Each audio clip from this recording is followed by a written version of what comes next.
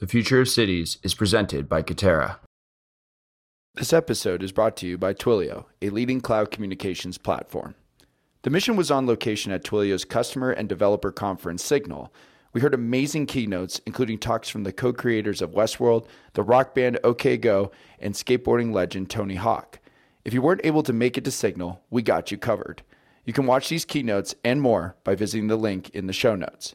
To learn more about Twilio and how they are changing communications, go to twilio.com.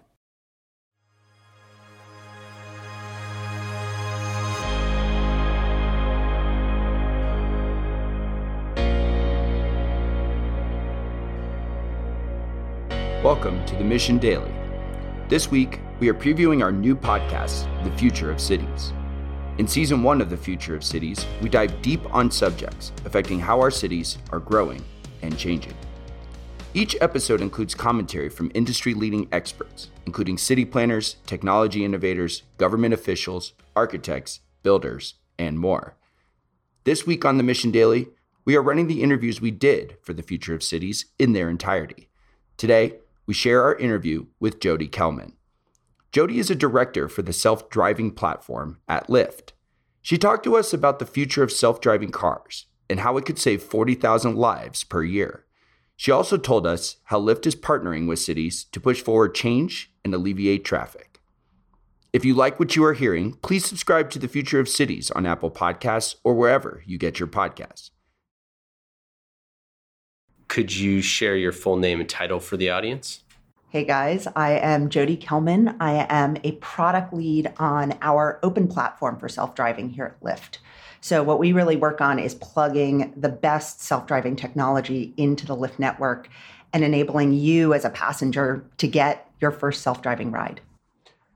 Cool. And what is the scope of like the self-driving kind of platform for Lyft and just self-driving cars in general? I mean, this is something we've been talking about for literally 100 years, that the cars would drive themselves or fly themselves.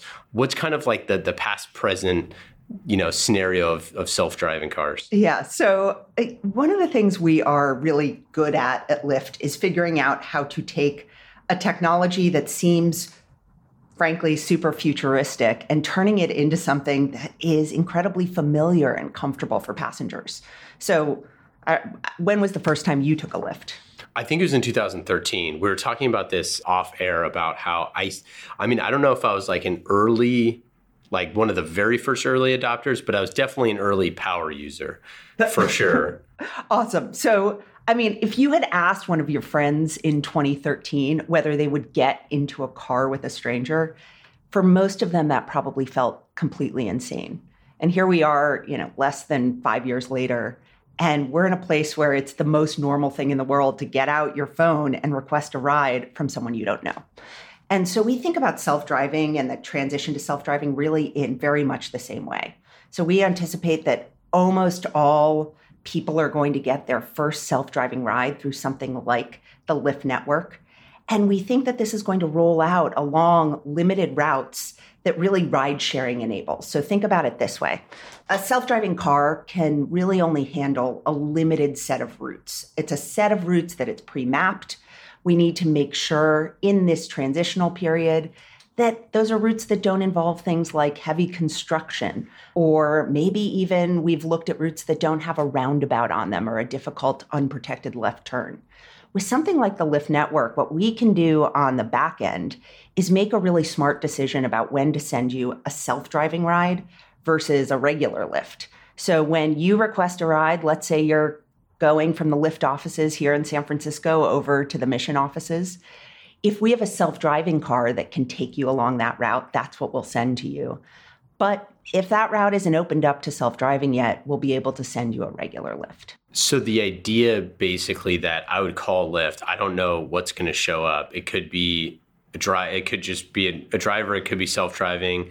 Is there like possibility that there's like a golden retriever sitting in the passenger seat? I mean, like, how far into the future is that? So first off, we always, at the risk of making a bad pun, we always want to put the passenger in the driver's seat. Yeah. They should always be deciding whether they want to get into a self-driving car. And so actually, if you were to go to Las Vegas today and open up your Lyft app, you could try out our first ongoing self-driving program with our partner Aptiv.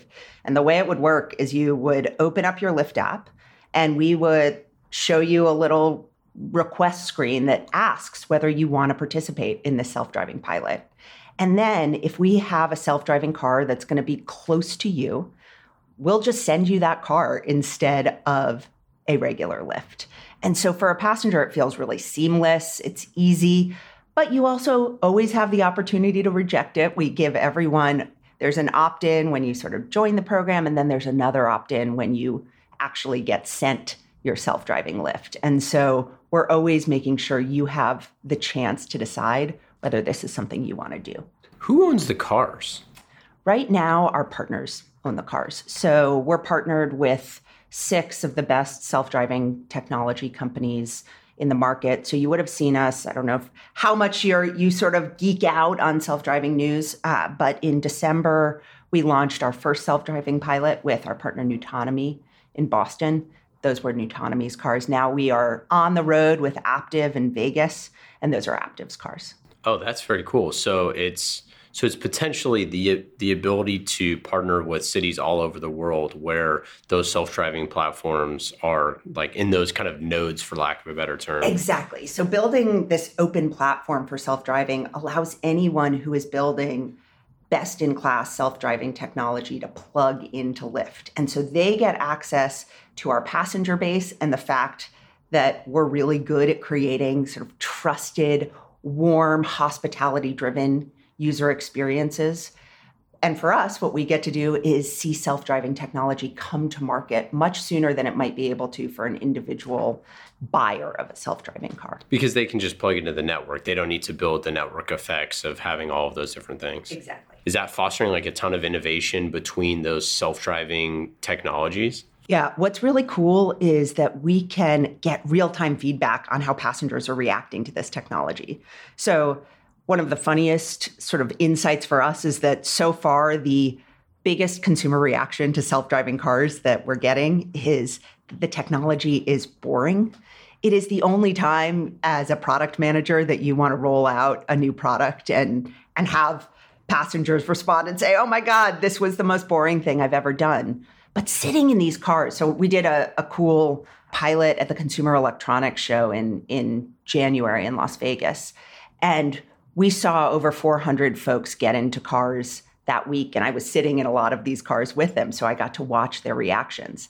And what you see across the board is that for the first 30 seconds, they are super into the technology. They're watching the fact that the safety driver doesn't have his or her hands on the wheel, and they are just loving it. And then 30 seconds in, they realize it's just a car ride. And so they tune out, they start talking about their date with their best friend who's sitting in the seat beside them. And so it just becomes a really normal ride.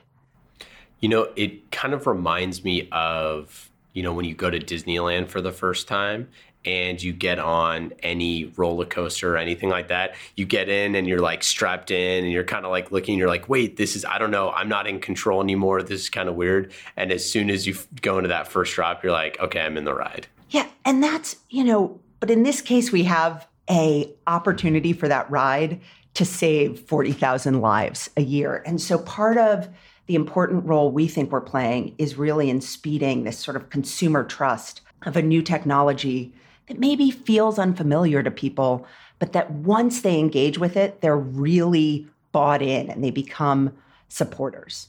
Let's talk a little bit about safety, because I think that this is something that is the biggest, pardon the pun here, driver of... You and I are just going to make a series of bad puns throughout this conversation. It's par for the course here at the Mission. But it really drives the dialogue around this idea of safety. And obviously we had like the first casualty and all of that happened.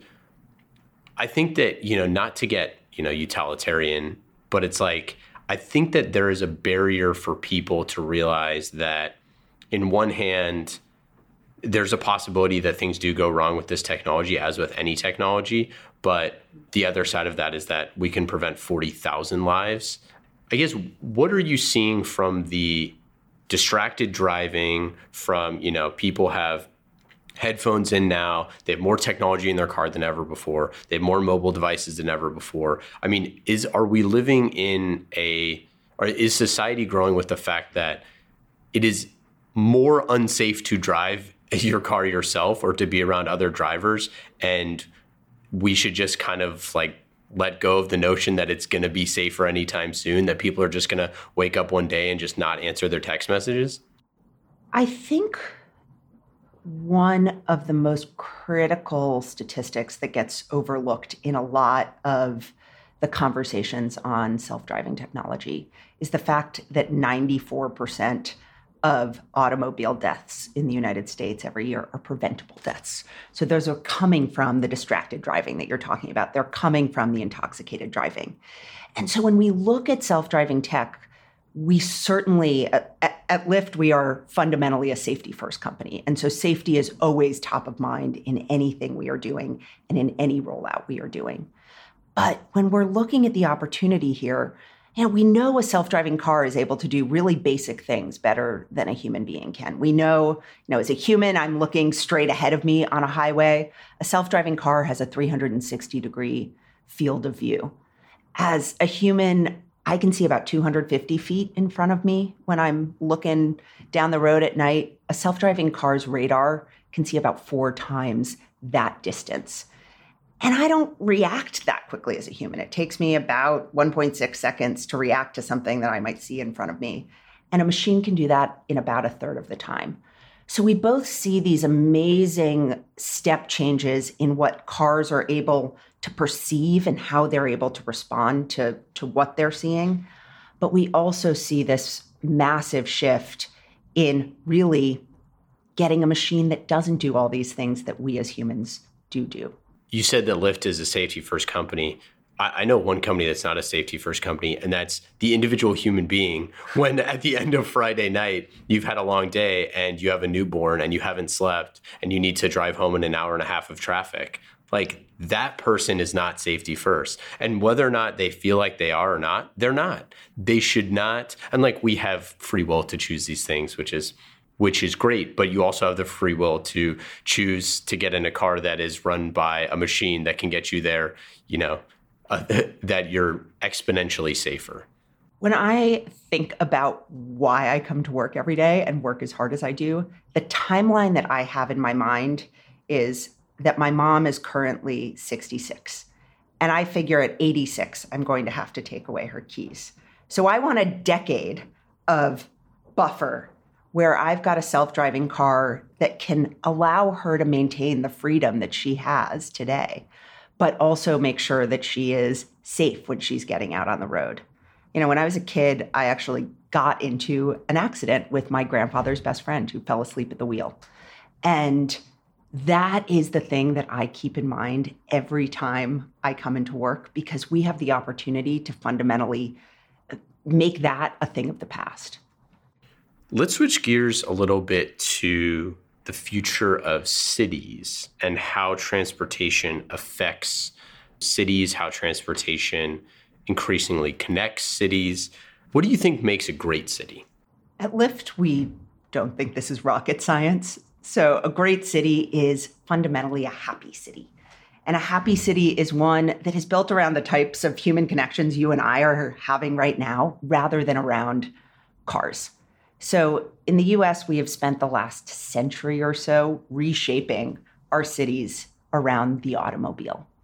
And we believe that there is really a different answer here, that we can build cities that are built around human connection. So you might hop into your Lyft in the morning with me on your way to work because we're going along the same path. And suddenly, instead of being stuck in this box by ourselves, we are engaging in a human connection en route to where we're going. Or it might be you grabbing a Lyft bike or a scooter. So we've just announced a partnership with Motivate, the largest bike sharing operator in North America. Suddenly you're going to be able to grab a bike on your way to work and get outside into a green space instead of into an individually owned car. And so we really think that as you move towards these human-scaled cities, you're going to see a shift in our environmental outcomes, our economic outcomes, and our social outcomes. Yeah, I mean, I think for those of us who live, we both live in the Bay Area, but for people who live in big cities all over the world, I think one of the reasons why it was adopted so quickly is that there was people who, the people who always prided themselves on, well, I don't own a car, right? And now, I think they were probably some of the biggest early adopters, right? I haven't had a car for years, and now it's way easier for me to get around. Talk to me about the smaller city or the suburb areas that now can be more easily connected with driverless cars. And I think that if you could share the broader vision of when 10 million cars are driverless, when 20 million cars are driverless, what is that point where you can get from, San Francisco to Napa or Philly to DC or wherever it is, these longer stretches that it's affordable and it's faster and, you could sit there and you could work the entire time, you could take a nap, those are the sort of things that I think are so fascinating. It's fun. We did a cool little experiment at the Consumer Electronics Show this year where we hired a sketch artist to come in and worked with our passengers to allow them to reimagine the cabin of the future. So, we need to. You need to send this over afterwards. We'll publish it with the Future I would Cities. love to. Episode. It was really cool to see what people came up with. Right. So when you pull the driving or the steering wheel out of a car and you pull the brake pads out, you pull out those two front-facing sets of seats. What can you do with this cabin, right? Can it become your ongoing work pod? Can it become, I kept joking with people that you could build a little Amazon mini store. Someone came up with the idea of doing a soda shop of the future. So this kind of retro futuristic thing. But people's imaginations are already there. So when I talk to friends about this or when I speak on panels and try and talk about what I think we need to do today to get us to that sort of 10 million car number, what I always encourage people to do is to think about how we should shift our behavior today to support a self-driving future. So what are some of those things that we can be doing? We can be moving away from single occupancy lanes on highways and on city streets into either bus rapid transit lanes or shared rapid transit lanes. So we can discount the price of a ride that takes place in one of these lanes, and we can make people pay for the use of individually owned cars. Frankly, we can drive up the cost of operating a gasoline-powered machine. So at Lyft, you may have heard that we announced in May that we're doing this really cool carbon offset program. So every Lyft ride today is going to be carbon neutral. What that means is that it now costs me more as Lyft to offer you a non-shared ride, a non-electric ride. And what that does is it aligns my incentives as I push forward into this fully electric, shared, autonomous fleet to make sure that I am sort of building my product today focused on shared rides and electric rides. So how do you view sustainability at Lyft and sustainability specifically within driverless cars and kind of connected ride sharing? So the average car sits empty about 94% of the time right now, which is a statistic that always boggles my mind. Combined with that, the other one that always just blows me away is the idea that we are spending basically an area the size of the state of Connecticut devoting that to parking. So we've got these underutilized assets, which means that we have spaces that are over-dedicated to parking. And with self-driving, we really see an opportunity to shift that. So first, by moving folks into shared autonomous rides.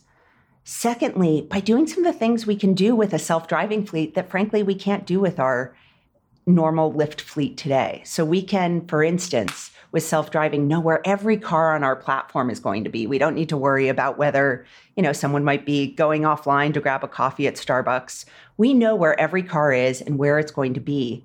And therefore, we can really efficiently pre-position that vehicle to where demand is going to be.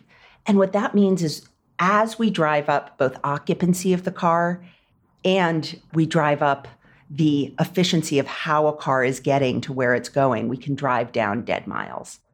And I think it's so fascinating because, I mean, I've shared many lifts, especially in San Francisco. Awesome. Yeah, you look at when I forget, it was a while ago where you released where it's like $4 anywhere in San Francisco or something like that you could share. And it might be different now, but the idea is like that's essentially faster and more efficient than the bus.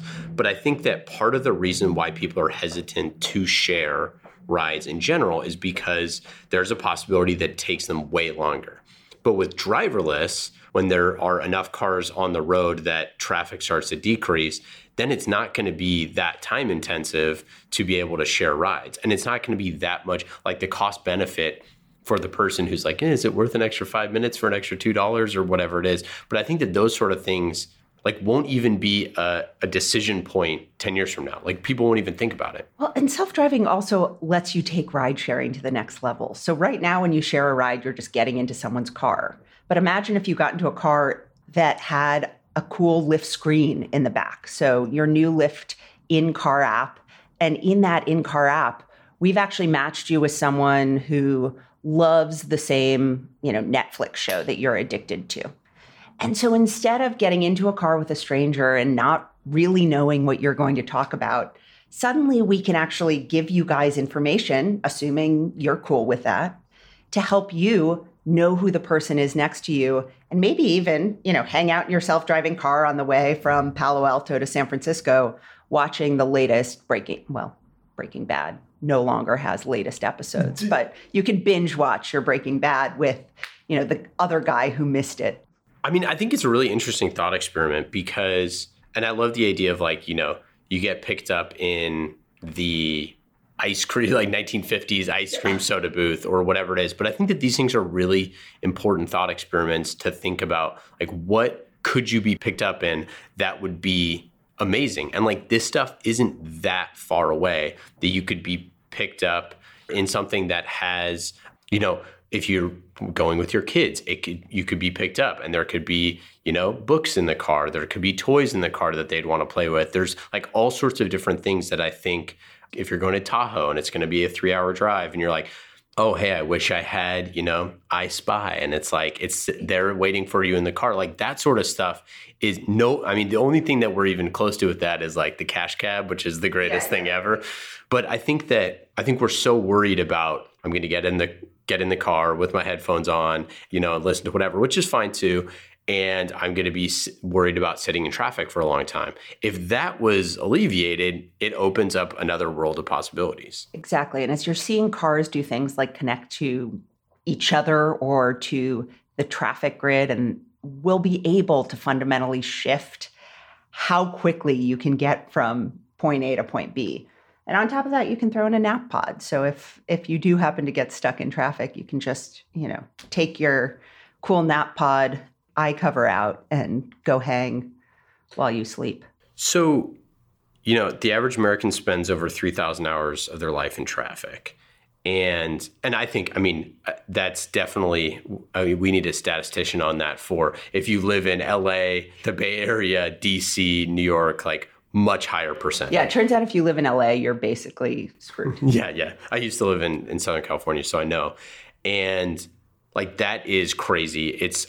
I would say, it is one of the things that, it is a silent killer of our lives. It destroyed 3,000 hours. Like that is, that is enough time that we absolutely, this is a huge problem in productivity, in happiness, in all of these things. And if the difference between self-driving cars and not self-driving cars, if like the mental barrier to entry for people to say like, I think I'm okay with this is, hey, you get to spend 1,500 more hours with your children. Exactly. Like, people are probably going to say, okay, I think I'd rather spend, an additional 30 minutes with my kids every night rather than worried about, if the robot's going to get me there. Well, it's funny you say the silent killer. One of the numbers that always blows my mind is that loneliness has the same impact on mortality as smoking 15 cigarettes a day. And so you quote that 3,000 hour number.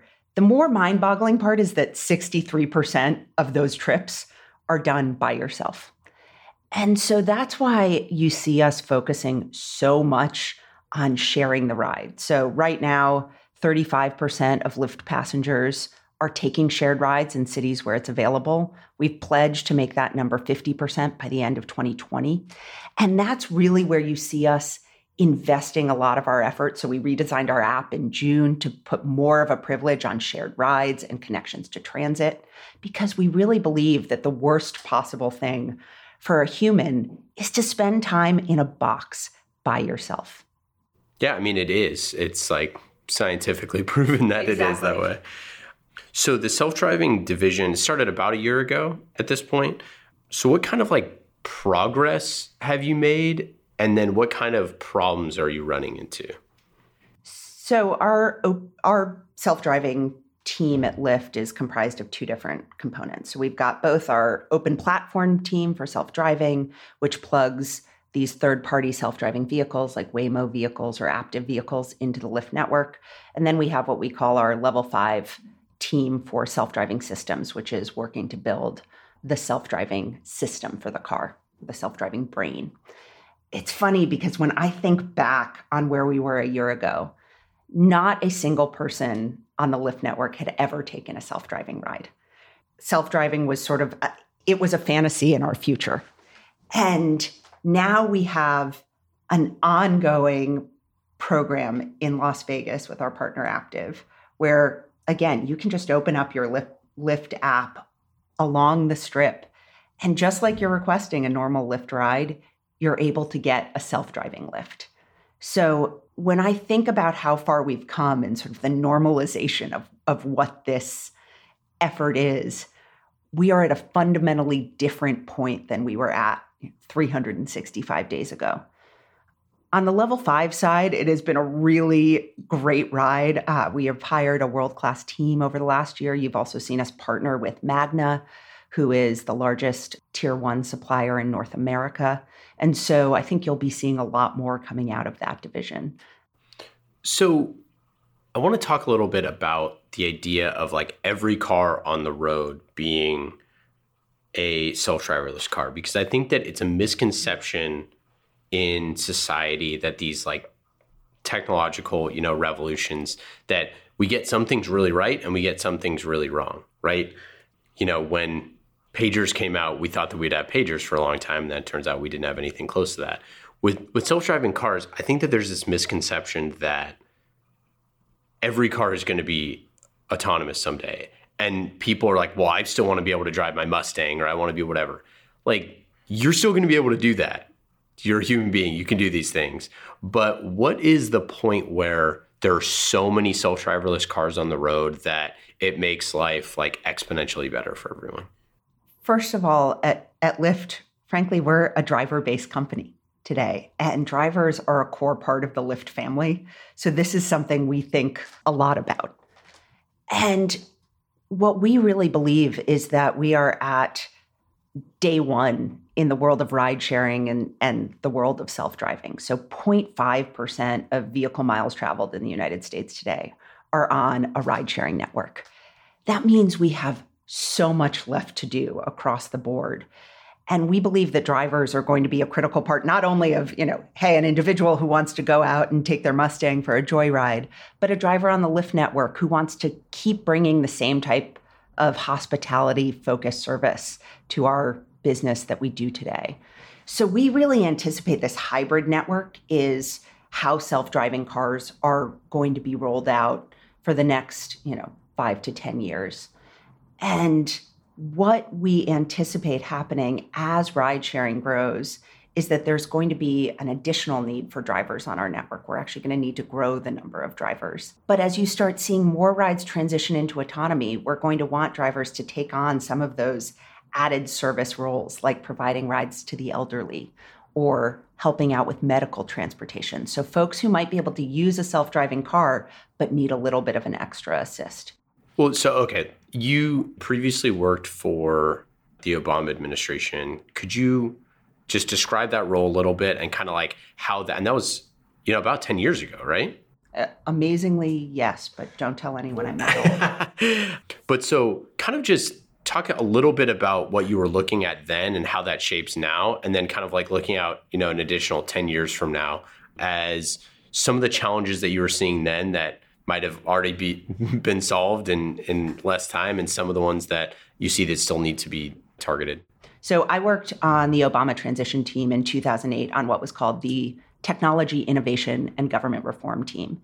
And our job was really to figure out how to use technology to make government work better. Now what we're doing at Lyft is working to make sure that all of this life-saving technology that we're trying to bring to the market is something that we roll out in partnership with cities and with governments. So when we are running our self-driving pilots, for instance, in Las Vegas, we partner directly with Clark County and the city of Las Vegas to make sure we're doing this the right way. And I think that's one of the things, frankly, that makes me happiest to work at Lyft, that we've always taken this completely collaborative approach to how technology and government should work together. And I think that's really important. And I'd love for you to dive a little bit more into that of how we partner with cities specifically, because I think part of the issue that I think people across the world always look at is that, well, but my city's different. And that is true. So how do you kind of like look at those type of partnerships? What kind of input are the cities giving to you that you can kind of like structure those in a way that, makes it better for the citizens? I think what we can do is use our ride sharing network today to make sure we are pushing forward the types of collaborative changes we want to see in the self-driving future. And leveraging data, and like you have so much data about all the different things. Exactly. So let me give you an example that we did here in San Francisco. So one of the things we saw was that we were dropping off and picking up a lot on Valencia Street, which, for those of you guys who don't live in San Francisco, is one of the main corridors in the city. It's got very heavy car traffic, heavy bike traffic, heavy pedestrian traffic. And so we partnered with the city of San Francisco to come up with a technology solution where on our back end, we rediverted pickups to side streets so that we could move cars off of Valencia and into safer pickup and drop-off locations. And with doing that, we've managed to move 20,000 pickups to date onto side streets around Valencia Street. And that means that we're starting to build that muscle of a safe, autonomous pickup and drop-off location that we'll be able to use in partnership with cities in the future. So this is a really critical insight, and I'm glad that you shared that, because for a government to be able to do that research themselves would be so difficult because, number one, you have to connect all of the cars in some way. You have to track that. You'd have to figure out how you're going to get that real-time data. And you're essentially providing that for free and saying like, hey, here's all this data of like what we're seeing from X percentage of riders. So presumably it's not just us doing this. People are doing this all the time, whether it's just people with their individual cars or whatever. You're being able to say, go as a value add to the city and say, hey, we have all this data that shows that there's clusters here, here, and here. And, use this as you may, but for us, we're going to divert it into other places. And we can also do the same thing as we announce. We have 25 transit partnerships that we've announced in the last year. We just announced that we're redesigning our app to actually integrate it with transit.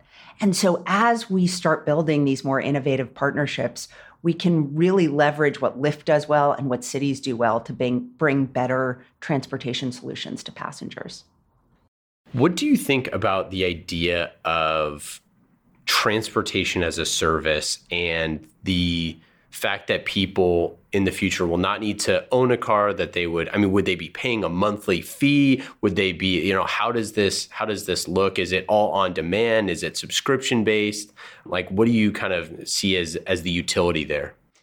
At Lyft, we often say we're in the midst of a third transportation revolution. So away from this idea of individual car ownership into transportation as a service.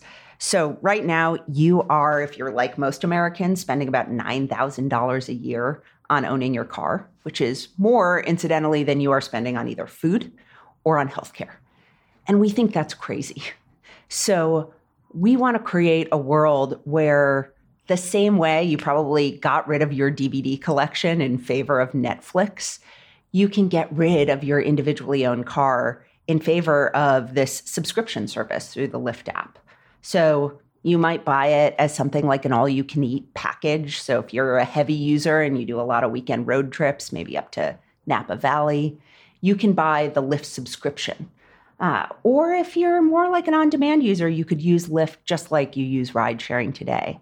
And so we really see this move away from you having to lug around this asset that costs you $9,000, that sits empty 94% of the time, to one where you're just going to be able to open up your app and get a ride anytime you need one. I mean, that sounds absolutely great. As someone who spent half of my weekend at Jiffy Lube trying to get my oil changed on my aging Toyota Yaris, I am so ready for Lyft's subscription service. So this is really interesting because the $9,000 a year kind of makes me think about, okay, well, how much did I buy my car for? How much do I pay in gas? How much do I pay in services? The idea that you have the foreboding feeling of like, I just passed 100,000 and it's like, what is this? What's the next threshold? When is the next big part that needs to be changed? It's the fear of the unknown, which is, I mean, you kind of have both sides of this where, the fear of the unknown is, well, I don't know. If I'm not driving, then there's a robot driving, that's scary.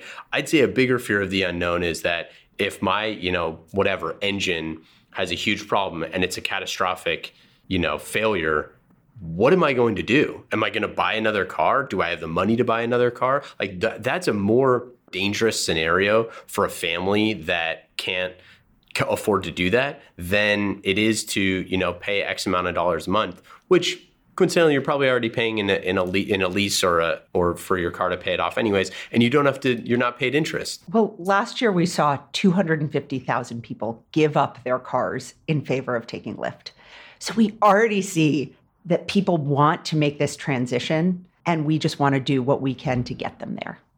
For kind of like the transportation revolution type things, I mean, a lot of cities in the world, especially not in the US where it's not as driver heavy, they use a lot of the public transit and things like that where, it was provided to them. You're still paying into it in some capacity, but whether that's through taxes or otherwise.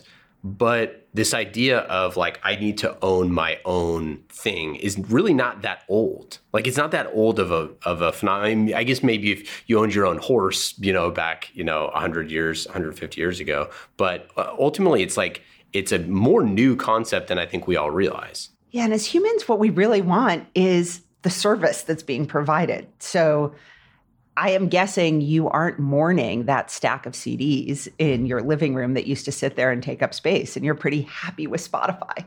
So we want to see the same thing happen at Lyft, where the rite of passage for a 16-year-old when they get their driver's license is not to go out and buy their own car, but it's to throw that driver's license away and go get their first Lyft subscription. I mean, it's really fascinating that you could, in essence, quantify how much it costs people a year to have a car and essentially cut that in half or less.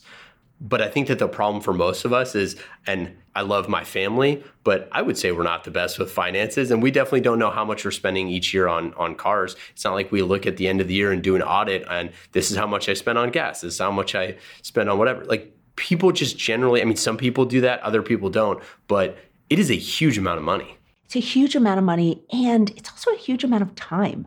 So my guess is you're not sitting there quantifying, the $9,000 that adds up, but it probably bugs you when on a weekend that you could be spending with your family, you have to take your car into the shop.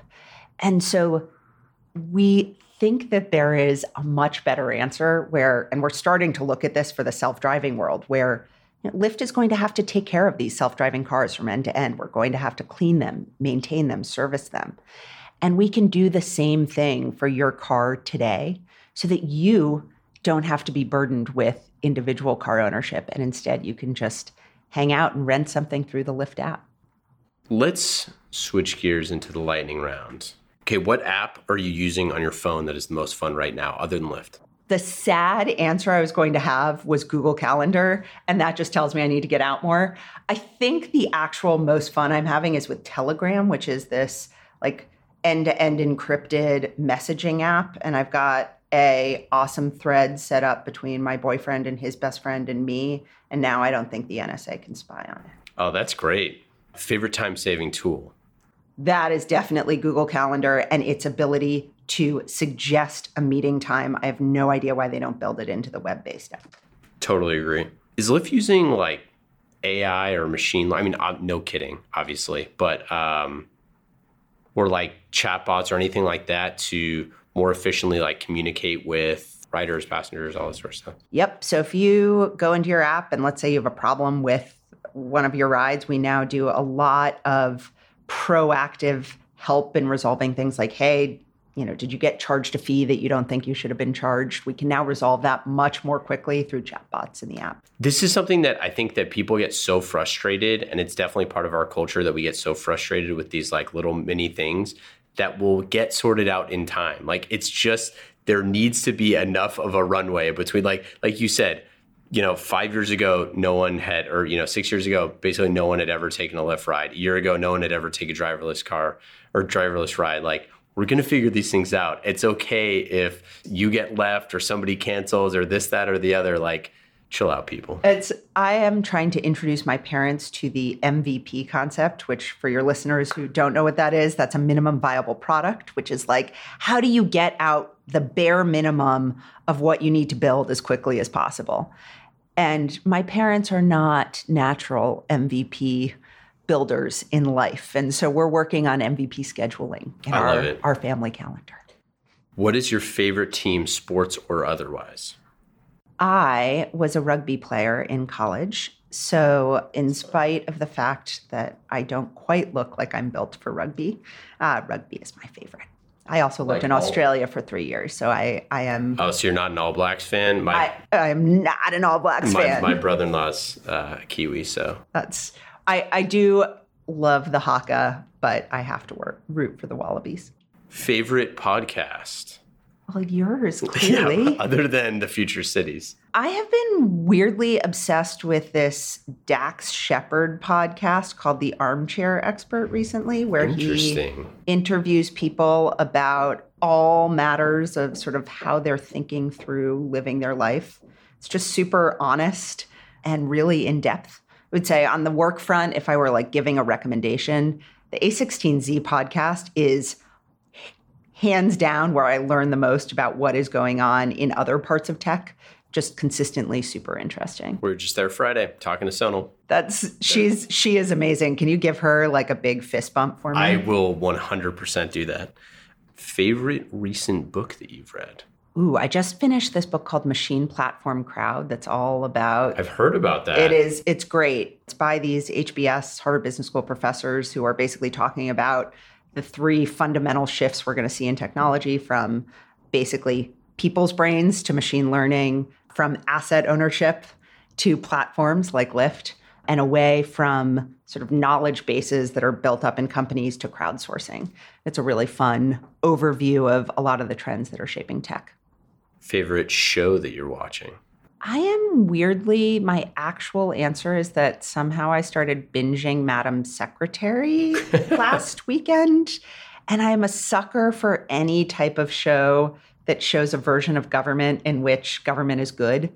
My fun fact that I always give to people when I start a job is that I was an extra on the West Wing when I was in high school. So I was a big West Wing fan. I'm now a big Madam Secretary fan. Last question. Favorite one-day getaway in the Bay Area? Oh my gosh. Totally Russian River, Dry Creek Grocery, and then wine tasting at Talty. I love the Russian River, and I'm going to Salt Point this weekend. You want an extra body in the car? If you provide the car. Well, we'll take a self-driving Lyft. Yeah, then we don't need a driver. Thanks so much. That's all we got. I really appreciate it. Great to meet you, and thanks for having me on.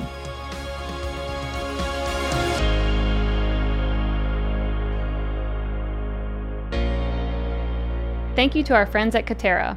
The multi-trillion-dollar global construction industry is ready for change. Katerra's end-to-end team is joining together from different industries to innovate the future of building. Learn how you can join their growing team at Katerra.com or click the link in our show notes. Hey listeners, thanks for tuning into this episode. I hope you enjoyed it as much as I did. If you haven't already, please subscribe, rate, and review this podcast. It helps spread the word, and I would greatly appreciate it. See you next time.